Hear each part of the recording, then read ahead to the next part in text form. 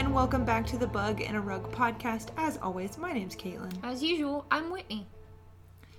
And today marks the third day that the cats have been naked. Only 3? I really thought it had been longer than that. It might be long. No, I try to put them on when we go to work. Just so we can hear them running at us when we open the door. Yeah, their collars have been off. I'm not exactly sure where they are, if I'm being honest. I think they're in my room. I think. Well, we'll try this one more time. Whitney, what have you been doing for the past 3 days? Weekend? We tried to record an intro moments ago, and Caitlin called me out for rewatching Gilmore Girls and starting on season 5. I can't help it that at one point in time I had started over and I got to season 5 and stopped. I'm just picking up where I left off. There's a lot of seasons, though. Yeah. In other news, the thing I learned today that I think is more important than the fact that I started rewatching Gilmore Girls is that the guy who plays Gideon on Criminal Minds is also Inigo Montoya from The Princess Bride. Yeah. And I've been trying to process it for like 5 hours now, and it's just not... It's not working, but if you've watched both of those, if you watch Criminal Minds, look it up, because it's so obvious that I'm like shocked that we never put 2 and 2 together before. I've watched both of them. I've watched Criminal Minds a couple times through, and we love The Princess Bride, and the fact that I never put it together... Yeah. Because he looks... like, obviously younger in The Princess Bride, but, like, he looks the same. It's because he's the same person. I know, but it's wild to me. In other news, I bought a bigger fish tank for my fish. Oh, Gregory. And I had to help her put it together. Yeah, it's pretty big. So we've had an eventful week. I hope that your week in quarantine has been not too boring, and that you've caught up on our previous episodes. Yep. Today, Caitlin has a news story for us that I know absolutely nothing about yet. Yeah, I wanted to keep it a secret because it's kind of crazy, and I had never heard of it before. I do know you watched a documentary about it today. I did. Because I had to stay out of your room. Yeah, you probably heard it. It got very intense. We'll talk about it, but it was... Camping? They went camping? No camping. Intense? What's our story about? Am I going to say... excuse me. Go ahead. I'm talking. Sorry. Is it going to keep me up at night? How many episodes of Gilmore Girls I'm going to have to watch after we're done recording before I feel okay enough to go to bed? I don't know. It's not necessarily spooky scary, but to me it's very much like you never know what might push someone over the edge. Oh. Into real Anger Town. Anger Town? Yeah. I don't know. You don't know what they'll do to get back at you. Oh. I've seen... You've never seen anything like this. Well, I don't know, because I don't know what we're going to talk about. I don't know if I've ever been in Anger Town. Ever? Well, Not this far. You didn't move in like this guy did. No. I've like, driven by Anger Town. Okay. Maybe, like, stopped in, browsed some shops. Okay. But I wouldn't say that I've ever moved into Anger Town. Like, he was a permanent resident. He was a permanent resident of Anger Town. For a while. Interesting. It might keep you up at night, but more in like a wow. That was crazy. So, I found this story because, like we said, there is a documentary about it. It's on Amazon Prime. It is called Tread. I heard about the documentary because I listened to another podcast, of course. It's called True Crime Obsessed. And what they do is they'll watch documentaries and then they basically talk about the documentaries on their podcast. And normally it's like true crime related. This isn't why you asked me if someone in Gatsby got hit by a car, is it? No. Okay, no. I just would make sure. Tread, like tire tread. I'm just like making sure. No, I read and watched The Great Gatsby, but I don't know. I just remember it being slightly confusing to me for some reason. Yeah. So I just always need to make sure that somebody got hit in a car. hit by a car in the Hit Great in a Gatsby. car. Yeah. I mean, someone was Yeah. in the car when they hit somebody, so technically... Someone got hit by a car, and then he, like, killed himself in the pool later. Yeah, that's all I know about the Great Gatsby. And Daisy was kind of a bitch. Mm-hmm. Okay. Good. Got it. Done. Don't need So it. was her, like, husband. Well, yeah, but, like, Or clearly he husband. was. I don't know why you had to bring that up. Sometimes I want to feel included. I like it. No, that's true. If you know more about the Great Gatsby than we do, let us know. I'm sure you do. Most people. Most people do. The majority. The majority of the population. Anyway. Anyway, so I listened to this podcast, True Crime Obsessed. They talked about the documentary. I thought it was one of the most insane things I've ever heard. So I decided to do some research, which included watching the documentary. And I highly recommend watching it, even after listening to this. And I highly recommend listening to their podcast, because it's hilarious. I just find it interesting because, like, this morning or last night you said, yeah, I'm done. Or almost done. No, I didn't. Yes, you did. with writing my story. It might be kind of short. And then all of a sudden you're like, I'm going to watch a documentary on it. And I just didn't. I just missed how adding a whole documentary was going to be almost done. Okay. You just gonna critique my methods of research? No, I just thought it was impressive that you decided to take the time to do that when you because I didn't want to, like, copy what they did, obviously. I don't even know where we were at. Caribbean flapjack purple zebra horse. What? I'm gonna make you very confused, of course. You already did. Okay, anyway. Our story today is about a man named Marvin Heemeyer. I'd be in Angertown too with the last name like that. Really? I liked the name Heemeyer. I thought it was a cool name. What's the name? Heemeyer. Marvin Heemeyer. What is the name that Dad always said? You can change your last name when you get married. Whitney. It's Jason Bourne. It's not what it is. Change your last name. That's fine unless you're getting to somebody with the last name blank. It wasn't even close to Heemeyer, I can tell you that. It wasn't, but, like, what's his first name? Marvin. Not Jason. I'm thinking Jason Bourne. Oh, Marvin my Heemeyer. After a quick call to our father and a discussion about how Whitney always makes me mad when we record, we are back.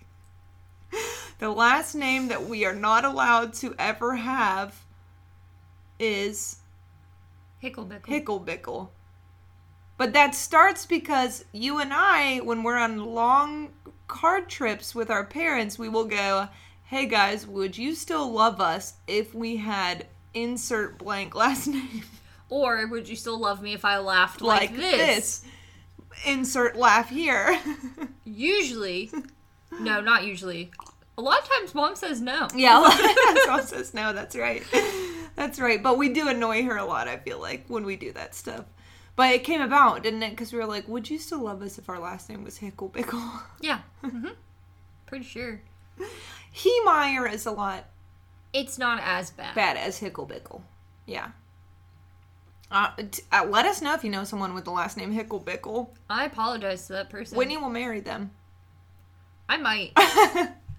I want to be Dr. Hicklebickle more than I've wanted just about anything today. It'd be a great name. It would be a great name.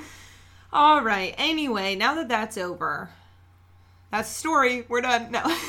You know, it'd be embroidered on my jacket. Yeah. That's what I'm saying. Dr. Hicklebickle's a great name. I'd have a little sign on my desk. Yeah. Outside my practice. Absolutely. Online when you look me up. I love it.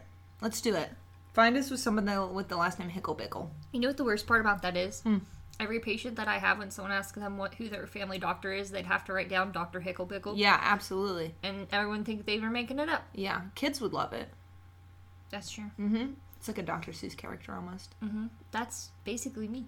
Yeah, I mean... I speak for the bees. I mean... Not the trees, because that's taken. That's the Lorax. That's the Lorax. I'm Hicklebickle, and I speak for the bees. I'm Hicklebickle, and I speak for the Nickels. Nickelback. People hate them a lot, and I don't know why. All right, anyway. Marvin Heemeyer is what our story is about. So I'm going to give you a little background about Marvin Heemeyer. So I will probably, excuse me, take two. This is not take two. Everybody in the documentary called him Marv. So if I jump between Marv and Marvin, it's the same dude. Okay? Just so you know. So Marvin Heemeyer was born in South Dakota on October 28th, 1951. But he eventually fell in love with the state of Colorado. So he joined the Air Force and was actually stationed in Colorado. So that's how he was introduced to the state, I guess.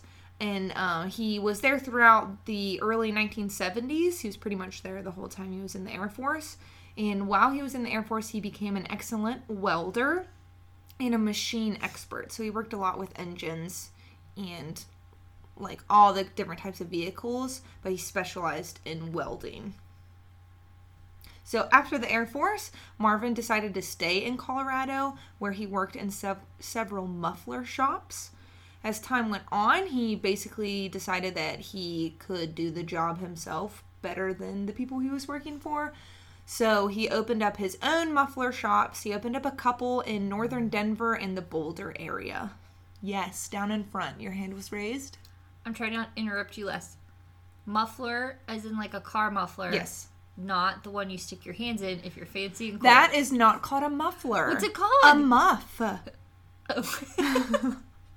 You know, I thought maybe I was wrong, but I just wanted to clarify. Educating the masses out here, are we? A lot of teachers say that no question is a stupid question because there's probably somebody in the back of the room that has the same question as you. Right. There's no one else here. Right. So you listen to the background, hopefully. Yes. Learned that he was in the Air Force, became a welder, worked with machines. I was really... But then you were like, nope, he made muffs.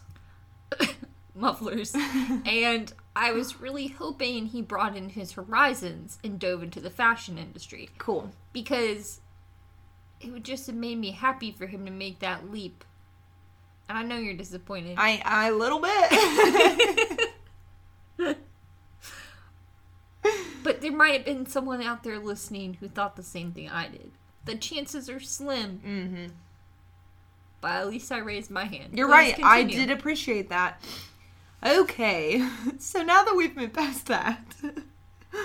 In early 1991, Marvin decided to move to Grand Lake, Colorado.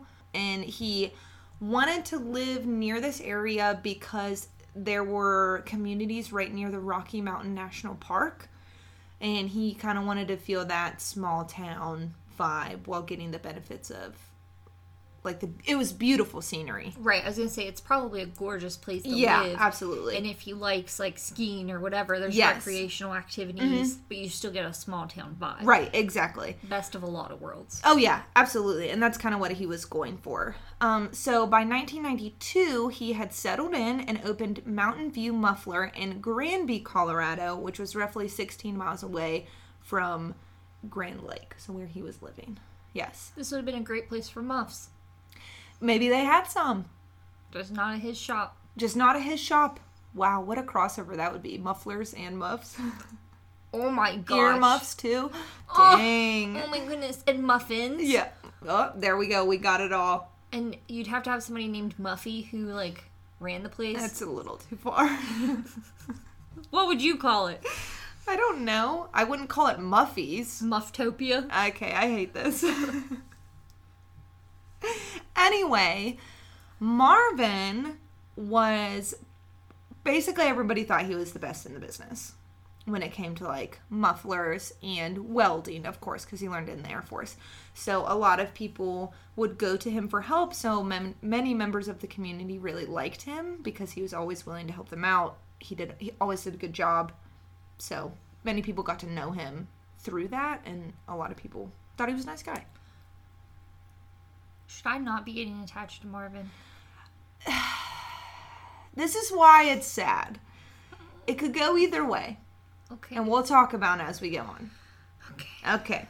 So Marvin described himself as, quote, a self-made single man, and he enjoyed running his shop while snowmobiling with a close-knit group of friends. So how you said that he probably could move to the area if he liked to ski or do any of those things. So he was really into snowmobiling, and him and up to 20 individuals would actually get together every Thursday just to ride snowmobiles and hang out.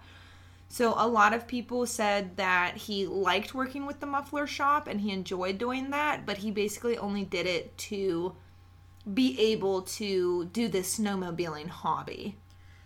Work hard, play hard. Exactly. Or like, why not? Work to play. Yeah, exactly, which is kind of what it sounded like he did. So a lot of people that he snowmobiled with gained a lot of respect for Marvin because he was always willing to help them out with their snowmobiles. He would basically customize and like weld certain things for their snowmobiles and help them put it on or help them fix them because he had, a good eye for things like that, for machinery. And so a lot of people held him at a high respect. They really, really, they liked him. They liked hanging out with him. So during this time, he also met and started dating Trisha McDonald. So she said that they always had fun and that she felt very safe with him during their many adventures. So she had been divorced before this, and he was the first person that she basically started dating after like 5 years. Mm-hmm. So she was kind of nervous about the whole thing, but she said they had so much fun and she really enjoyed spending time with him. Not all was happy. Uh-oh. Unfortunately, Marvin quickly became involved in town politics, having his first conflict when he bought the property that would house his muffler shop. So the property that he eventually built his shop on was actually sold at an auction. So it was a foreclosed piece of land. I don't exactly know how that works, but basically that's what was happening. I'm pretty sure it's like the city can take your land if you're not paying taxes or something, or if you were purchase it from someone else and like you couldn't make the payments eventually, they're like, okay, well, we're gonna auction off and get what money we can from it. I know downtown that's how some of the people to run different charities in Wheeling got their stuff for like a couple dollars, like a ridiculous amount, because the city was like, well, someone will buy them, right? And then either they're not being used and someone will buy them, or at least that person will make payments on them. Yeah, true. So that's kind of how it works, I think. So Marvin recalls that he was bidding against 2 other people to get this particular piece of land. It was about 2 acres. So he said that a man named Cody Dochiff and another man named Gus Harris were there together, and they were interested in purchasing the piece of land as well. Marvin eventually won the bidding war, but was not pleased with the behavior of the other 2 men. He claimed that Cody came up to him after the auction and told him off for about 10 minutes. However, Cody and Gus don't recall ever speaking to Marvin after the auction and claim that they didn't even bid on the land. So they basically said that they just go to the auctions to have something to do. Mm-hmm. And so they were like, we weren't interested in any land at that time that we remember. We don't think we bid on anything. If we did, it was like a spur of the moment thing. We weren't mad that we didn't get it. So it's like a he said kind right, of thing. So now. you have 2 sides of the story, which is, when you brought up, do you feel, are we supposed to be on Marvin's side or not? We don't know. We don't know. A lot of this is up to opinions. And you'll see that a lot of it is Marvin and his friends versus this other group of people that we'll talk about more. Has no one else come forward and said, like the auctioneering people would have known if they were the ones bidding on it? I don't know if they remember, because the situation basically grew over like years. Gotcha. So, I mean, I don't think anybody really remembers what happened that particular day. Mm-hmm. So after claiming the land for himself, Marvin was asked by the county board or city board, whatever, to set up a water and sewer line if he wished to run a business. So there was no like legitimate water and sewage connecting him to like the main lines. Yeah. But he was like, he didn't think he was going to need that. Because he was like, I don't know if he didn't want a bathroom or whatever. So he wasn't expecting that when he bought the property. Yeah. So Marvin claimed that the nearest hookup, so the nearest line that he could hook up to, would have been hundreds of feet away, and that this could cost him up to $80,000. Wow. So he basically flat out refused to make the connection. And at first, nothing really happened about it. So Marvin took this as a personal attack by several members of the board. Basically, them coming after him to say that he needed to get this water and sewage situation figured out. And he was like, I'm not paying any $1,000. You can't make me. So it was kind of a back and forth thing. So one of the people was Ron Thompson, who I believe was the vice president of the city board at the time. And then another man named Casey Farrell. So they were friends with Cody and Gus. So he was kind of thinking that they were ganging up on him to help out Cody and Gus, or to get back at him for taking the land from Cody and Gus. The problem there is, like, I don't know what the law is in that town. Yeah. But I know in a lot of places, if you're going to build a business, you have to have a water and sewage permit. Yes, and that's what they were telling him. So, even though it was, I can understand it was far away, like, it's not super fair for him to have to build it all the way over there. Right. But if you bought that land and you wanted a business, you should know that the law of what you have to have involved in order to have, like, a business permit. Right. Well, I think Marvin was kind of saying that nobody told him that when he was trying to figure it out. Yeah. And so whether they did or they didn't, I don't know, but he felt like they were doing it on purpose. He felt blindsided. Like, he got kind of duped over. Right, basically. Exactly. So the Thompsons, so remember, Ron Thompson was the vice president, so he had a really big hand in, you know, telling him that he was going to need a water and sewage line to run his business. So his family, the Thompsons, were a very prominent family in the area. They had lived there for a really long time, so they owned a lot of land, and they owned a lot of businesses. So it was like Ron Thompson, and then he had like 3 or 4 sons, and they each ran their own businesses. So they were kind of, you know, everybody knew them. They had a really big excavation company in the town, and so they had a lot of power in that sense. They were on the board, everybody knew them. I think their dad was like the mayor at one time. So, you know, Marvin, like I said, believed all these people were working together, and so him and his friends said that it was them versus the good old boys club, which he included like the higher up people of the town. These individuals were not the only town members that were, quote, unquote, out to get Marvin. By 1994, Marvin was actively petitioning to legalize gambling in Grand Lake. I read this in an article, but it wasn't in the documentary. Many people disagreed with this. A lot of people were like, we don't want this. Some news reporters kind of were fighting him pretty hard on this. And so he made even more enemies on the town board and things like that. This all happened in the early 1990s. Cut to 1998. Okay, so a couple years have gone by. Probably building tensions over little tiny things in the meantime. Right. Yeah, little things here and there that didn't go his way. And it's always him against these people. So, you know, tensions are growing. Mind you, he still doesn't have his water and sewer line. Okay. He never built it. So it's been like 6 years. And he still doesn't have it. So the city spot zoned a 2-mile area right across the road from Marvin's muffler shop. So I looked up what spot zoning was because I didn't get it. Yeah, I have no idea.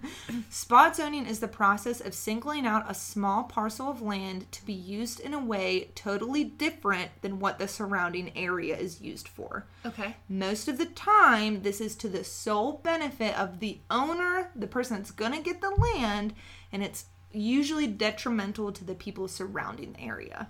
Okay. So it's often considered illegal.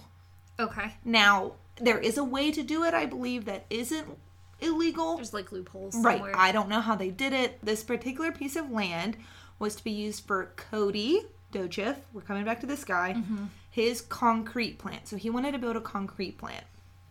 Since the spot zoning was not protested within 30 days, it was considered legal.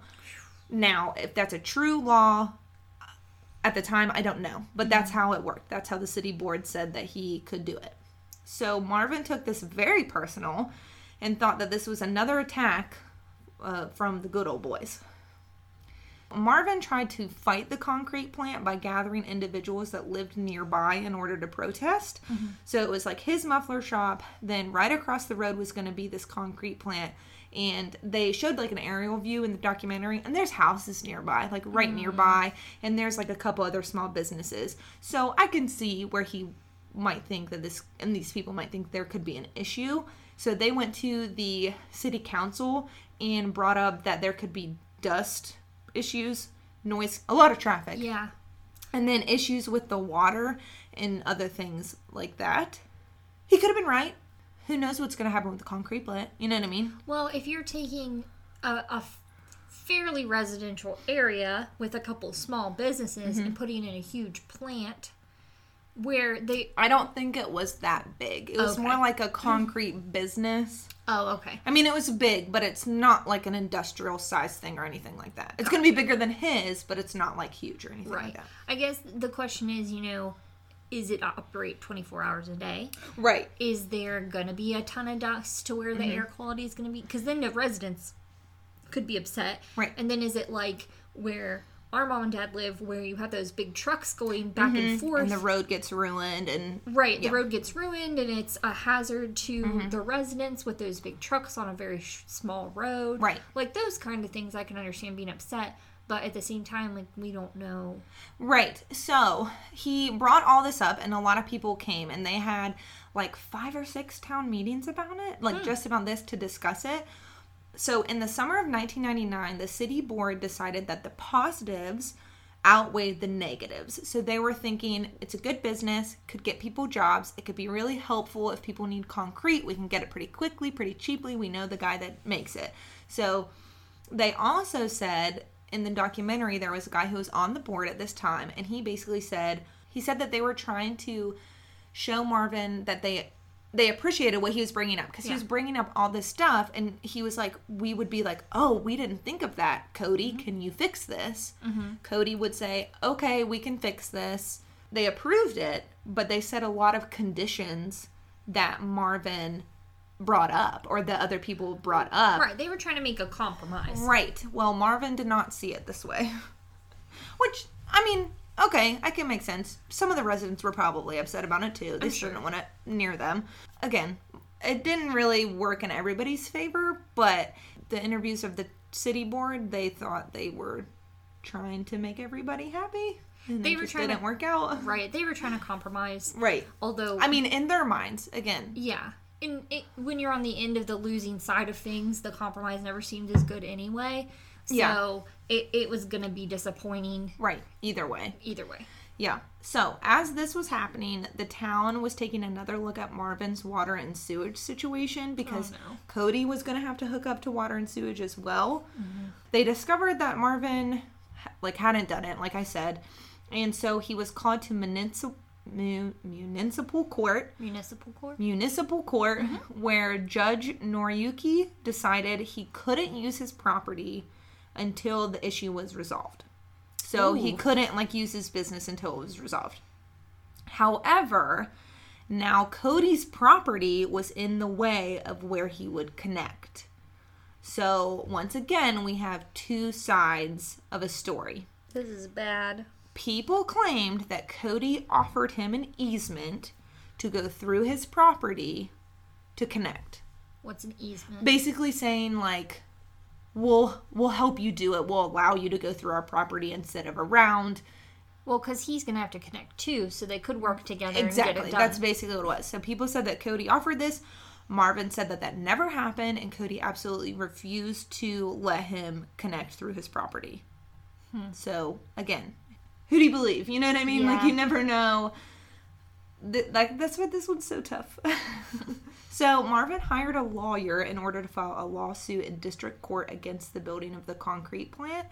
He said that they were constructing it illegally. They said that he thought that they were giving Cody permits that weren't exactly right. They were kind of giving him permits to build it, even though... if they would have given him the right permit, he would have had to do more things in order to... Does that make sense? They were giving him, instead of a factory permit, they were giving him just a house permit. I don't know if that's true, but you know what I mean? Yeah, they were basically, Marvin said they were bending the rules in order to accommodate their friend. Right, exactly. So the lawsuit was eventually dismissed, which only angered Marvin more. So he lost thousands of dollars in court fees and paying his lawyer, and he actually blamed his lawyer for not being more aggressive because he wanted to file an appeal, and the lawyer said that, like, it wasn't going to work. And Marvin said, you're just swindling me out of money. And then the lawyer's like, well, I would have done the appeal if I wanted your money because then you would have had to pay me more. So it was like a really big back and forth thing.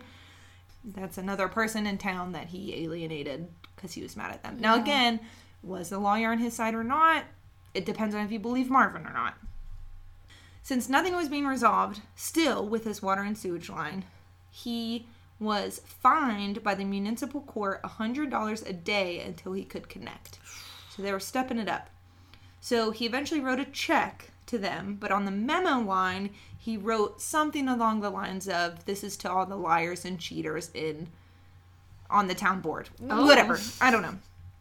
So the check was actually returned to him because it had a error in the amount. So the amount he wrote, like, number-wise, and then the amount he wrote out in, like, letters, like, didn't agree. Okay. So it was returned to him. He confronted Deb Harris, who's working as the town clerk, and she helped him discover the mistake, and they fixed it, and he was allowed to pay the fine.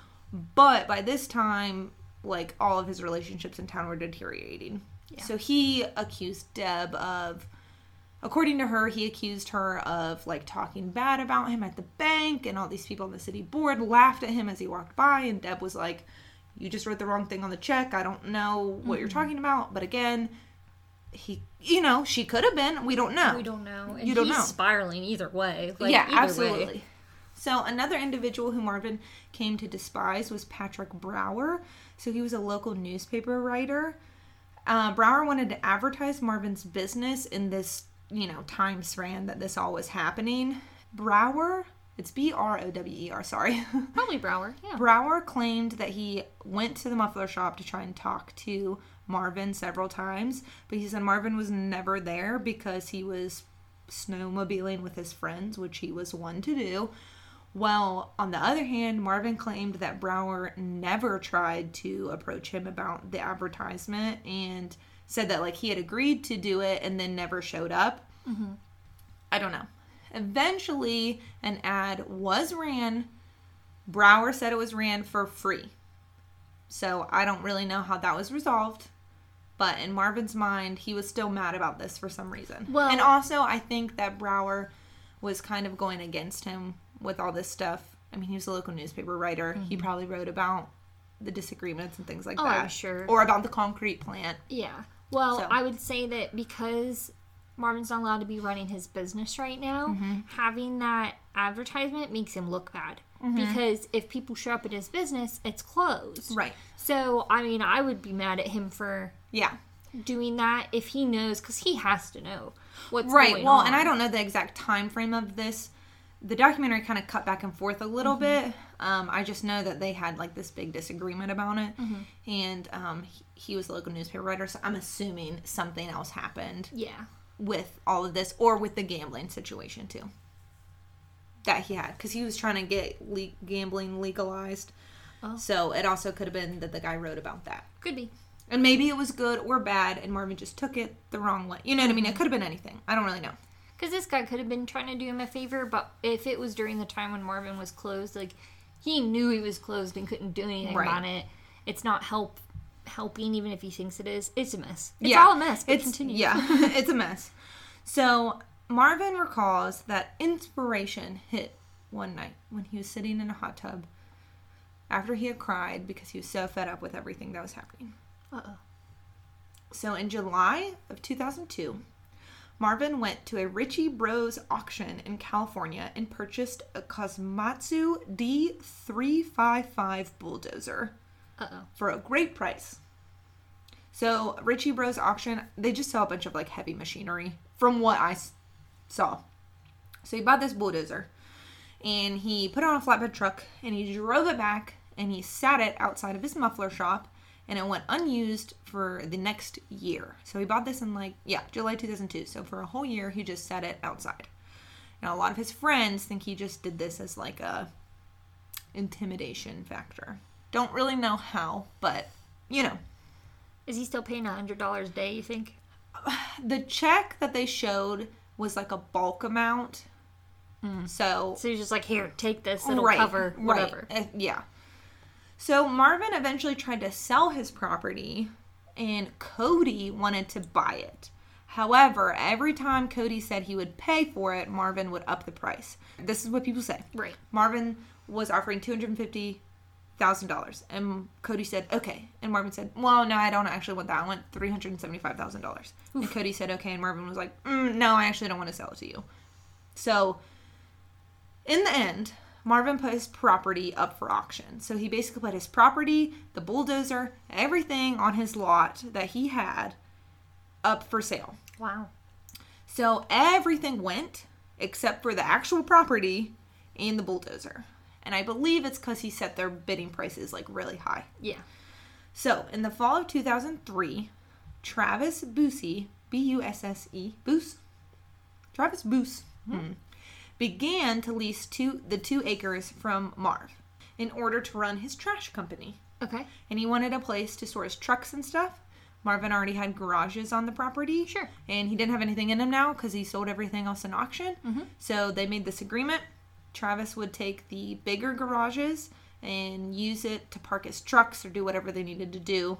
And then Marvin could have a smaller garage in the back where he parked his bulldozer. Okay. And it barely fit in there, but he made it work. Sure. Because it's like a huge bulldozer. Right, it's a big boy. So, not long after this agreement, Travis purchased the entire property for $400,000. That's a lot. How many acres was it? Around 2, but it already had buildings on it. It already had, you know what I mean? Like, it already had some things that they needed. A couple things about this money. Marvin thought that that's what it was worth. All the trouble that he went through, whatever. A lot of people think that Marvin was just trying to make a profit off of it. And so he sold it for a lot of money. Travis seemed happy with the deal. He was chill about it. Yeah, he was fine. So this $400,000 was taken by Marvin and sent to his father in increments, where his father later dispersed it to his other siblings. He had like 3 siblings. So they kind of, he sent some to his family. Okay. So Marvin eventually gave away his cabin and most of his snowmobiles, and he back rented the single garage where he put his bulldozer, and he just lived there. Okay. He made it work. So, funny enough, Travis had water and sewage hooked up within a few days. It could have been that Cody wasn't letting Marvin and let him. That was what Marvin thought, but we don't really know how it happened. He just had it hooked up and ready to go, and he was running his business. Well, part of it I would say is that by now Cody's already hooked up. Yep. So it's a lot easier. I don't know exactly how it works. If you have to go from your business straight to the main line. Yeah, I'm not sure. Or if they already could had probably a line. share it. Well, that's what I'm saying. Like, if they already have a line out to Cody's, can you run a line from right across the street? Yeah. Or maybe Cody said, you can go under my business. Right. And it was a different deal. Yeah. But either way, it's a lot easier for him to do it. Yeah. Now. Yeah, exactly. Everybody kind of had a fairly good agreement between Travis and Marvin. Like, they were fine.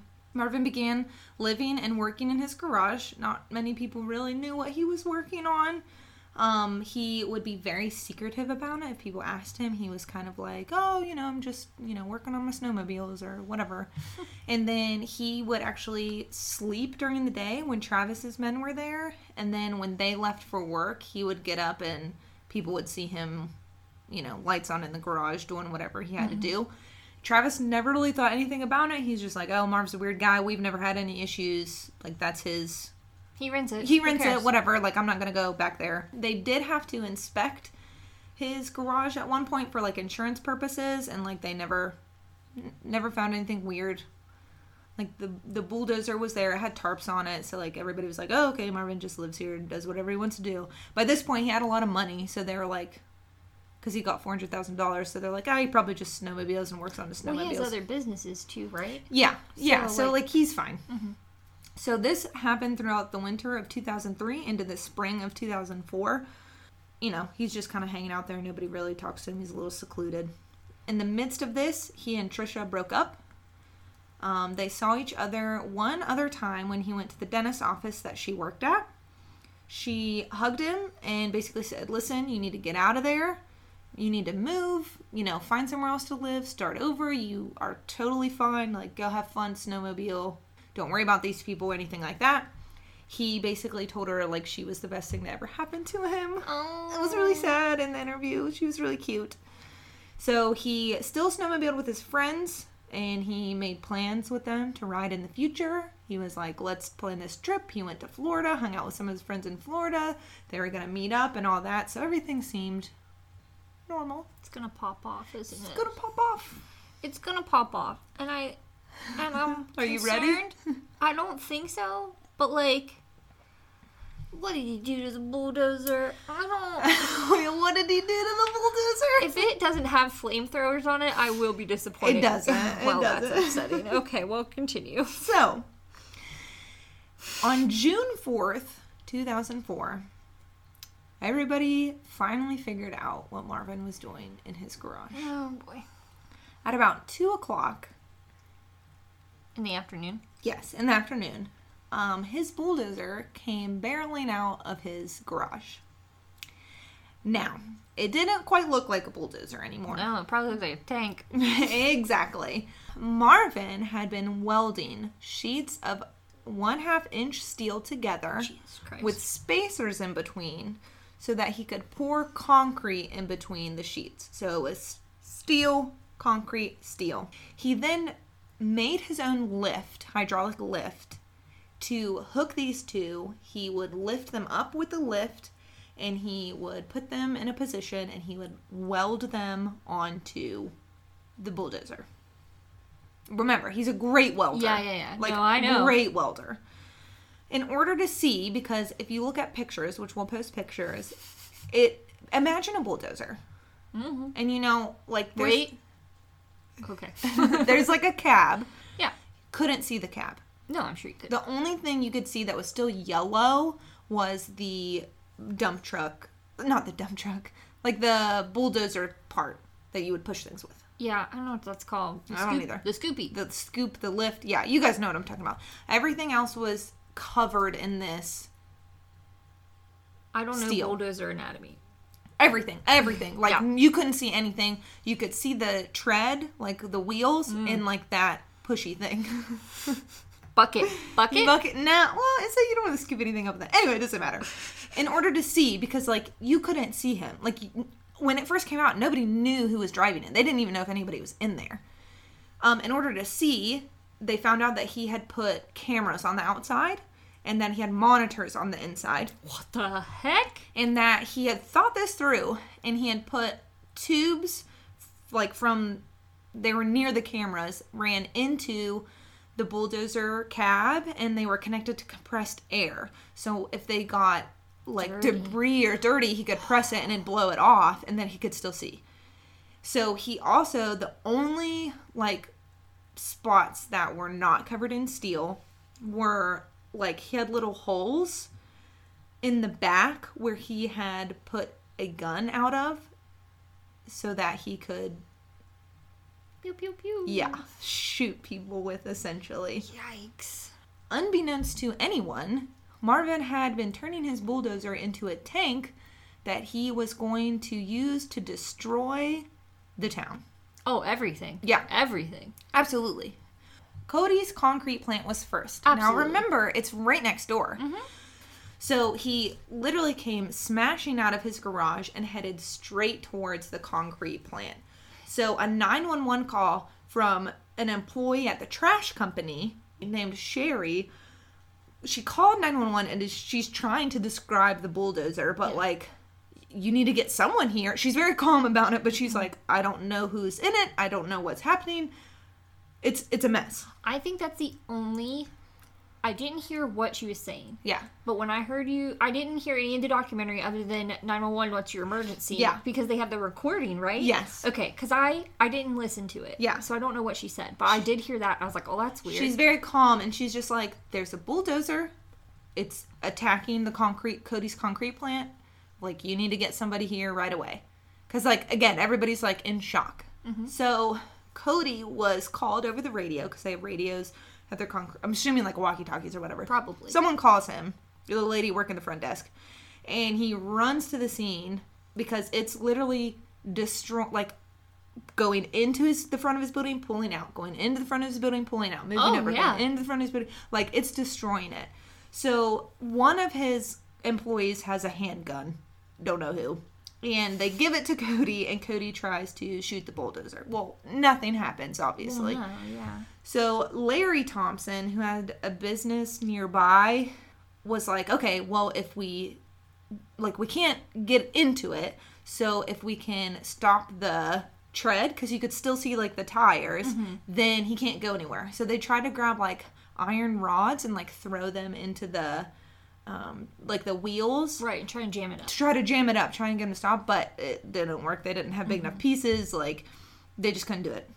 Someone tried to climb onto the bulldozer, but they couldn't get, like, enough footing while it was moving, so they basically were just like, oh, God, okay, don't try that. You'll get run over.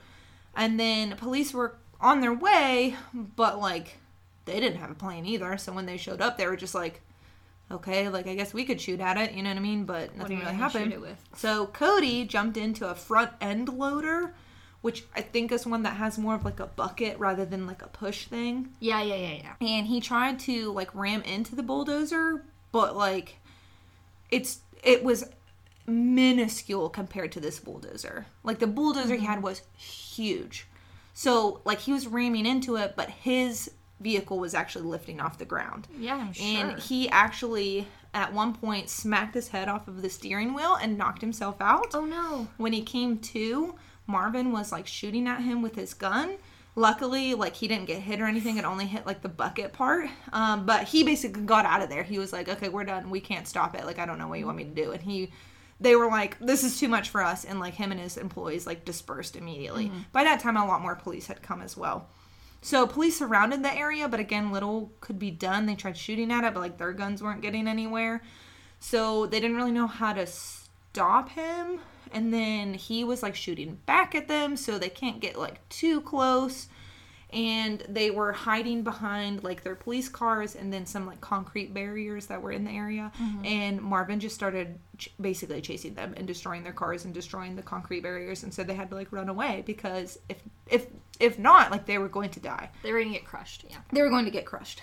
So by this point, police confirmed that Marvin was the one driving the bulldozer because they kind of figured it out. I'm assuming Travis and some of his employees were like, Marvin was in there, so we're assuming, like, it's him. Or they went to be like, hey, someone go check on Marvin. Yeah, and then he wasn't there. He wasn't there, and you put two and two together after that. So they also confirmed that this probably wasn't going to be the only place that he was going to try to attack. Oh, no. So after he was done with the concrete plant, he turned and started to get on the highway.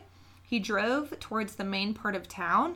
Deputies were basically evacuating the town because it's slow. Like, the bulldozer's fairly, I mean, it's quick, but it's slow. You could probably outrun it. At the same time this was happening, Officer Glenn was actually able to climb on top of the bulldozer. He was hoping to find, like, a hatch or something like that. Couldn't find one. There's nothing there. He welded himself in there. Yeah, essentially, I don't even know how he got in there. Like, nobody knows. Because on top was, like, an air conditioning fan, but it was, like, still the steel and concrete, so he couldn't get it up. So he tried to, like, shoot his gun into, like, the air conditioning fan, but, like, that didn't work. And then they tossed him, like, flash grenades, and he tried to throw that down the exhaust, but, like, that didn't work. Marvin had basically, like, covered every possible exit hole that you could think of. He covered it up somehow, so, like, nothing was working. Well, that's what I'm saying. He might have welded himself in. Yeah, figured out how to, like, move into the interior and just weld it closed. Right. Nothing was slowing the bulldozer down, and not that this is funny at all, but there's, like, video of it because people, like, grab their home recorders or, like, they took pictures, and, like, for part of it, Glenn is just, like, sitting on top of it. Because, like, now he can't get down. Like, now he can't do anything, and he, like, can't get down. And so, like, it's just him holding on for dear life. The bulldozer started to attack Mountain Parks Electric, which some members of the board worked there. So there's a guy in the documentary who saw over part of the proceedings with the concrete plant because he wasn't, like, in charge, but the people above him had, like, conflicts of interest. Mm-hmm. So he basically was the one who kind of helped decide everything that went down. So Marvin decided to attack that. He then moved towards Town Hall, which was actually on the second floor of a building. The first floor was a public library. They have the librarian Tess Riley. She was part of the interview, and she basically was like, there was a reverse 911 call that told several places to shelter in place. And she said, and then she's like, I got a 911 call that said, you need to get everyone out of that library as fast as you can.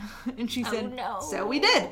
So they grabbed everybody and basically put them into whatever vehicles because there were kids there too, whatever vehicles they had, and they drove them to their respective homes, eventually got them home. So luckily, nobody was in there when he destroyed the building. Jeez. Glenn also took this opportunity to finally jump off the bulldozer. Good for him. Somehow he got down. I don't know. Good job, Glenn. So the next building targeted was Sky High News, where Patrick Brower worked. He was there at the time. It was like him and a couple other people. And so they're kind of figuring out where he's probably going to go. Yeah. So they called the station and were basically like, you need to get out. There's a bulldozer on its way. And him and the employees were literally running out the back door as Marvin was destroying the front of the building. Jesus. The building eventually collapsed completely. And Patrick tried to take, he had his camera, so he ran over to, take a picture, and he's like, then he started shooting at us. So I was like, this ain't my scene. And he, ran off. And I was like, good decision, buddy. My thing is, I know you're on a roll. No, go for it.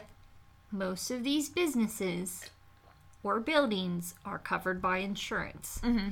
I understand that it's your business, and it's, it's your place of work. It's very important to you. But I'm glad that so far nobody thought it was worth their life to stay. And they were just like, we can't fight against this. Back up. Nobody could do anything. And the police couldn't do anything. No. They were just literally following the bulldozer, walking or riding in their cars, just calling people. Because at this point, they're like, we're going to have to wait until it breaks down or it runs out of gas. Runs out of gas is what I'm thinking. What else are you going to do? Right. They're like, they couldn't do anything. Call the National Guard? They did. The National Guard was eventually called. I don't think they got there by the time it was over, but they were called.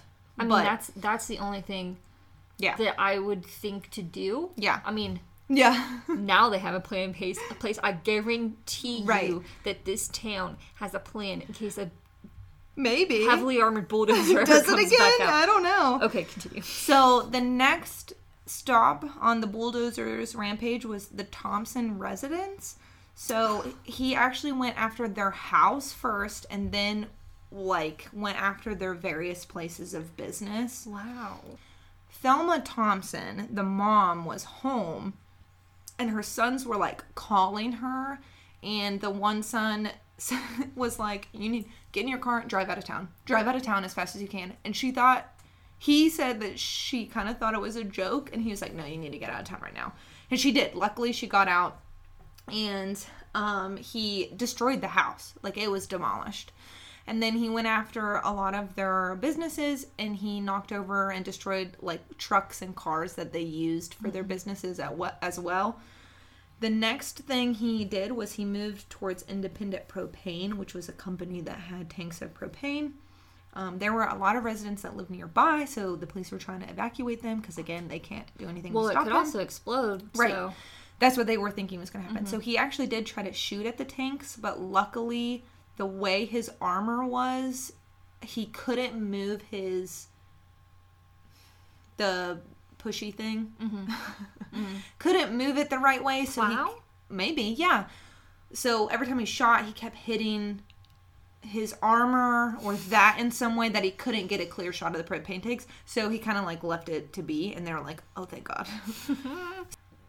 The county has like earth movers or things like that, which they're really long, that you just put dirt in and they move. In the video, it's really long, but it was very short. Okay. So it wasn't like huge. And they tried to stop him, but like it was just tipping them right over. So Marvin made his way back to Main Street to destroy Gamble's store, which was owned by Casey Farrell, who was one of the board members. Mm-hmm. The Bulldozer at this point lost its antifreeze. What happened was it started to overheat. Right. So the engine started to overheat and it was losing power. So Marvin took one last swing, destroying the entire left-hand side of the building. So he was just trying to push it all out. Mm-hmm. Fortunately, there was a basement under Gamble's and not everybody, like, he didn't know about it. And so as he was pushing the wall, his Bulldozer fell, like one of the tracks fell into the basement and he got stuck. Okay. The police surrounded him and they put one of those earth movers on like either side of him. So like if he did get out, like he couldn't really go anywhere quickly. And the machine shut down. So by this point, the police are like, he's going to come out shooting. Like we're going to have a gunfight. But none of that happened. So Marvin Heemeyer ended up taking his own life after destroying countless buildings, cars, homes, and public property. So the town was split in their feelings on this. Some thought that Marvin's anger got the best of him, which clouded his judgment and didn't let him have a discussion to understand where the other people were coming from. While his friends thought that he was treated really poorly and that people were out to get him because he was an outsider. Yeah. He wasn't from the town. So in the documentary, you get the video of what was happening and a lot of interviews from people close to him. So you get both sides. So it's very sad because you don't, like, the people that are close to him, that were friends with him, are like crying because their friend died. And they probably had no idea it was coming. That's the thing. Like, No, they didn't. Because they said that his ex-girlfriend saw him like 2 weeks before it happened. He was going snowmobiling with his friends. They had made plans for later in the month. Like, they had no idea. Which is weird for... Maybe not weird. I don't know. If you watch, like, Criminal Minds and they try and stick to certain things. Not exactly. I know it's TV. But... what we also learn in school is people who intend to commit suicide, they pull themselves in and isolate themselves, and they cancel plans. Yeah. And they push people further away. Right. And they do things so they, like, try and cut ties. Yeah. A lot of times. So it's interesting to me that he was still making plans. And he was, like, still kind of, like, out and about once in a while. Yeah. Yeah. Well, it also could have been that he was trying not to be suspicious, I guess. Because he is going to do all of this before. So... Or it might not have been his plan to take his life. Yeah. Well, so after that happened, I don't know. Because they could not get him out. Oh, no. They tried to plant explosives and try and, like, blow part of it off. And they couldn't. Because they tried to do it quickly because they were like, well, did he... Like, is he still alive? Yeah.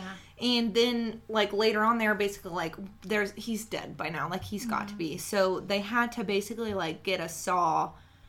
I think he did plan to kill himself because he couldn't get out. But also, in the documentary, he basically records a suicide note.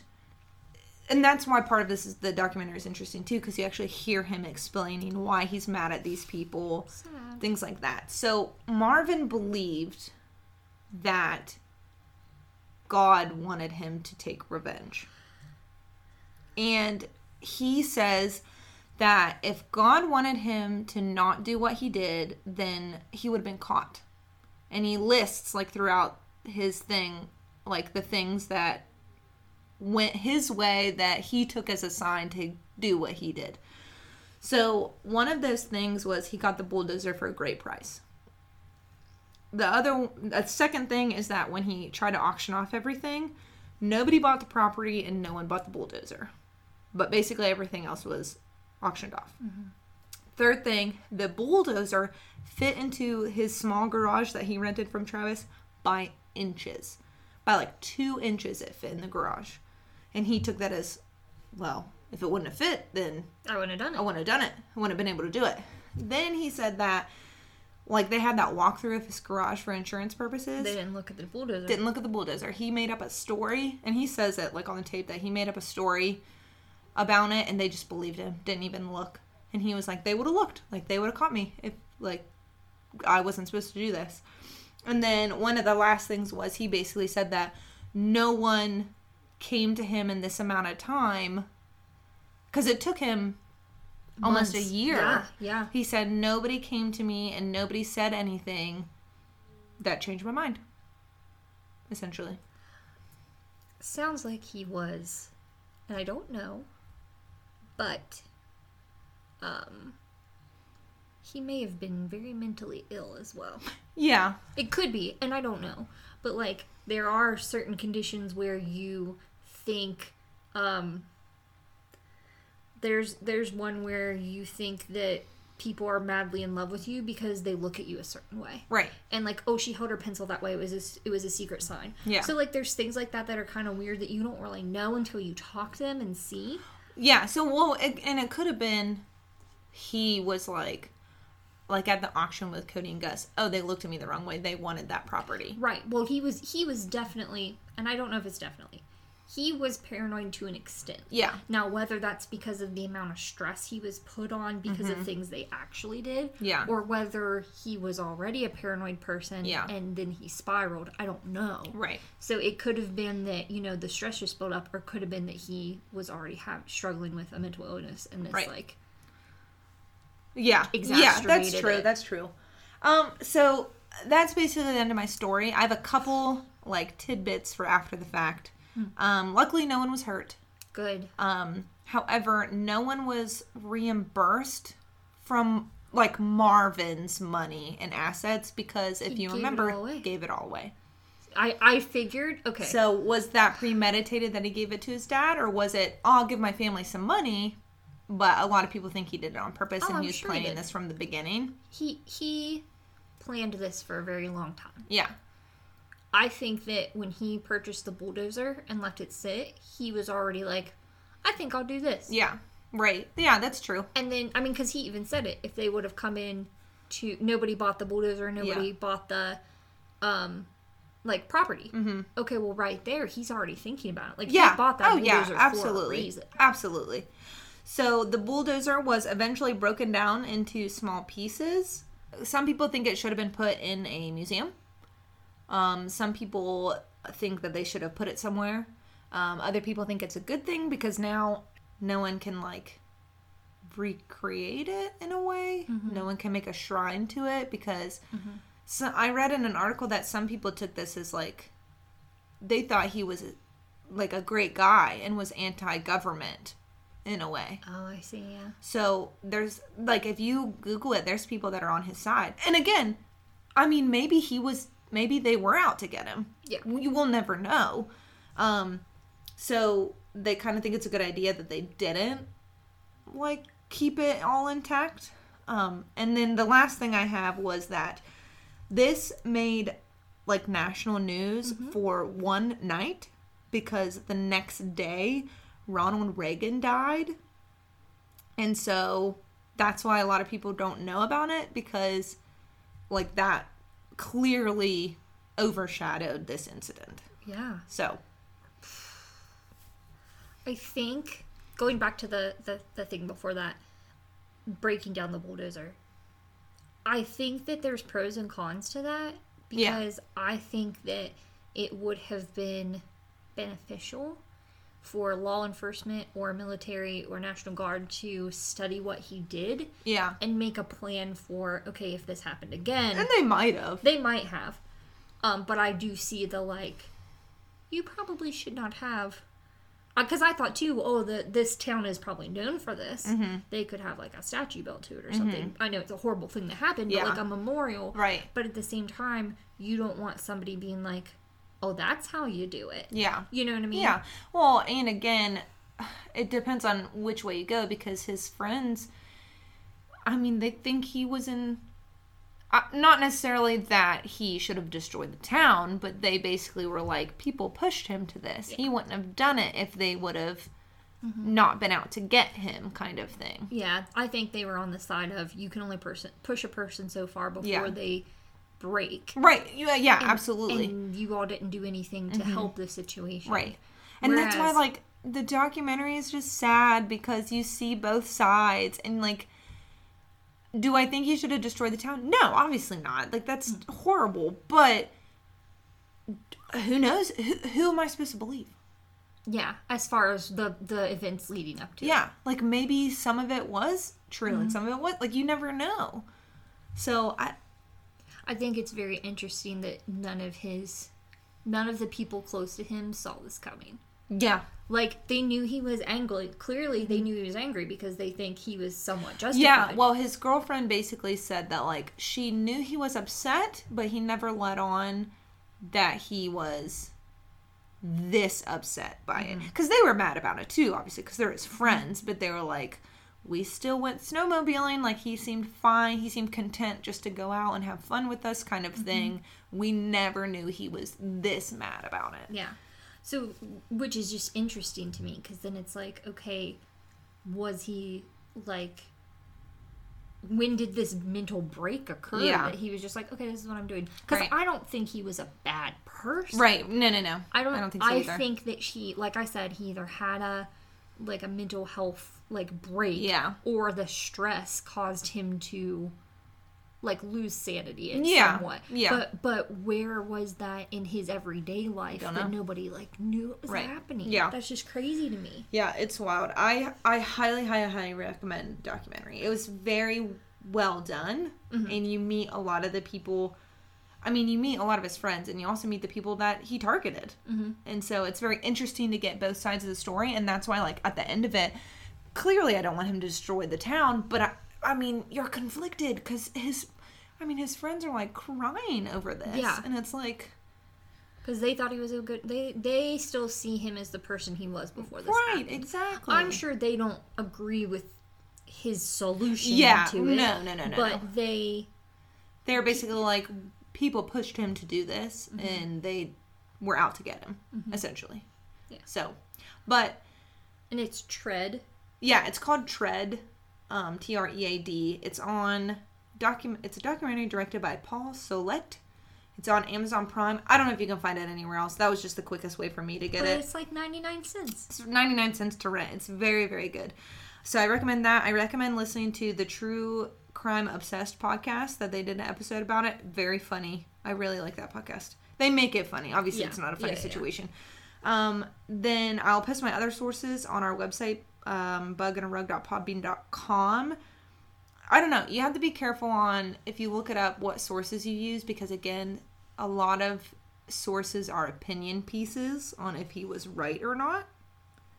So they're interesting to read, but, again, I don't know where they're getting their information. I don't know if it's true. I don't know whose is true, kind of thing. So you just have to be careful with that. We'll post pictures. It's fascinating to see what he did to his Bulldozer. I'm very interested to see. So, another thing I just want to sneak in here. I know that you're wrapping up, but, like, I think that the angle of some people think he was, like, the anti-government, like, anarchy, I guess, would be, like, the thing. But it's interesting to me because I don't necessarily think he was out to kill people, or I think he would have. No, but those people aren't saying that. No. I know. But I'm saying I think that just, like, furthers the point of I know he shouldn't have done these things, but at the same time, I don't think murder was his intention. I think it was more like, you ruined my business, so I'm going to ruin your business. It wasn't like, I'm going to kill you for ruining my business. Right. I think it was kind of like an eye for eye. Yeah. I had to shut down my shop, so I'm going to close yours. Yeah. No, I totally agree with that. I'm just saying it kind of makes more sense from the anarchy perspective and why you don't want people studying what he did, because I can see how some people would really get on board. Yeah, and some people did. Like, some of the articles I read, I was like, oh boy. So, again, be careful what you look at. Yeah. Because it's interesting read. Read it all. Take both sides for sure. Yeah, but just be mindful that some people are very passionate about it both ways. Both ways, absolutely. And they will sway you one way or the other. Yeah, for sure. I like that it was so right down the middle with what you that's why I like the documentary, because they definitely had people of all angles, and even some of the people who were a part of the city board were like, they didn't think he was a bad guy. They just think he had a distorted view on what they were trying to do. Yeah. You know what I mean? Yeah. Nobody called him a bad guy. But we'll post pictures on our Instagram and Twitter at BIAR Podcast. We will post stuff on Facebook. It's just Bug and a Rug. If you want to reach out to us and, I don't know, let us know what to do next, you can email us at biarpodcast@gmail.com. And we'll do it. Mm-hmm. I'm all up for ideas. Yeah, we'd love to hear from you, because we look for things and come up with things, but, like, we get suggestions, which we love, and then, like, last week I just saw somebody shared a topic on their Facebook page, and I kind of ran with it. So absolutely, inspiration is wonderful, and we appreciate it from you, because you're the ones who listen. Yep, absolutely. So, do you think this story is going to keep you up at night? You still think you'll be able to sleep as snug as a bug in a rug? I am eager to see pictures, and I'm eager to watch this documentary. So, I don't know if I'll do that tonight, but I think that it was really fascinating. And I'm glad you picked this topic, because I had no idea about it. And I think it'll definitely keep me thinking. Yeah, it's a new documentary, too. It, just came out recently. Yeah. So not in a creepy sense, but in a contemplative mind. Yes. True. Thank you. Very good story. You're welcome. Thank you. Okay. Signing off. I'm Caitlin. I'm Whitney. Bye. Sleep tight.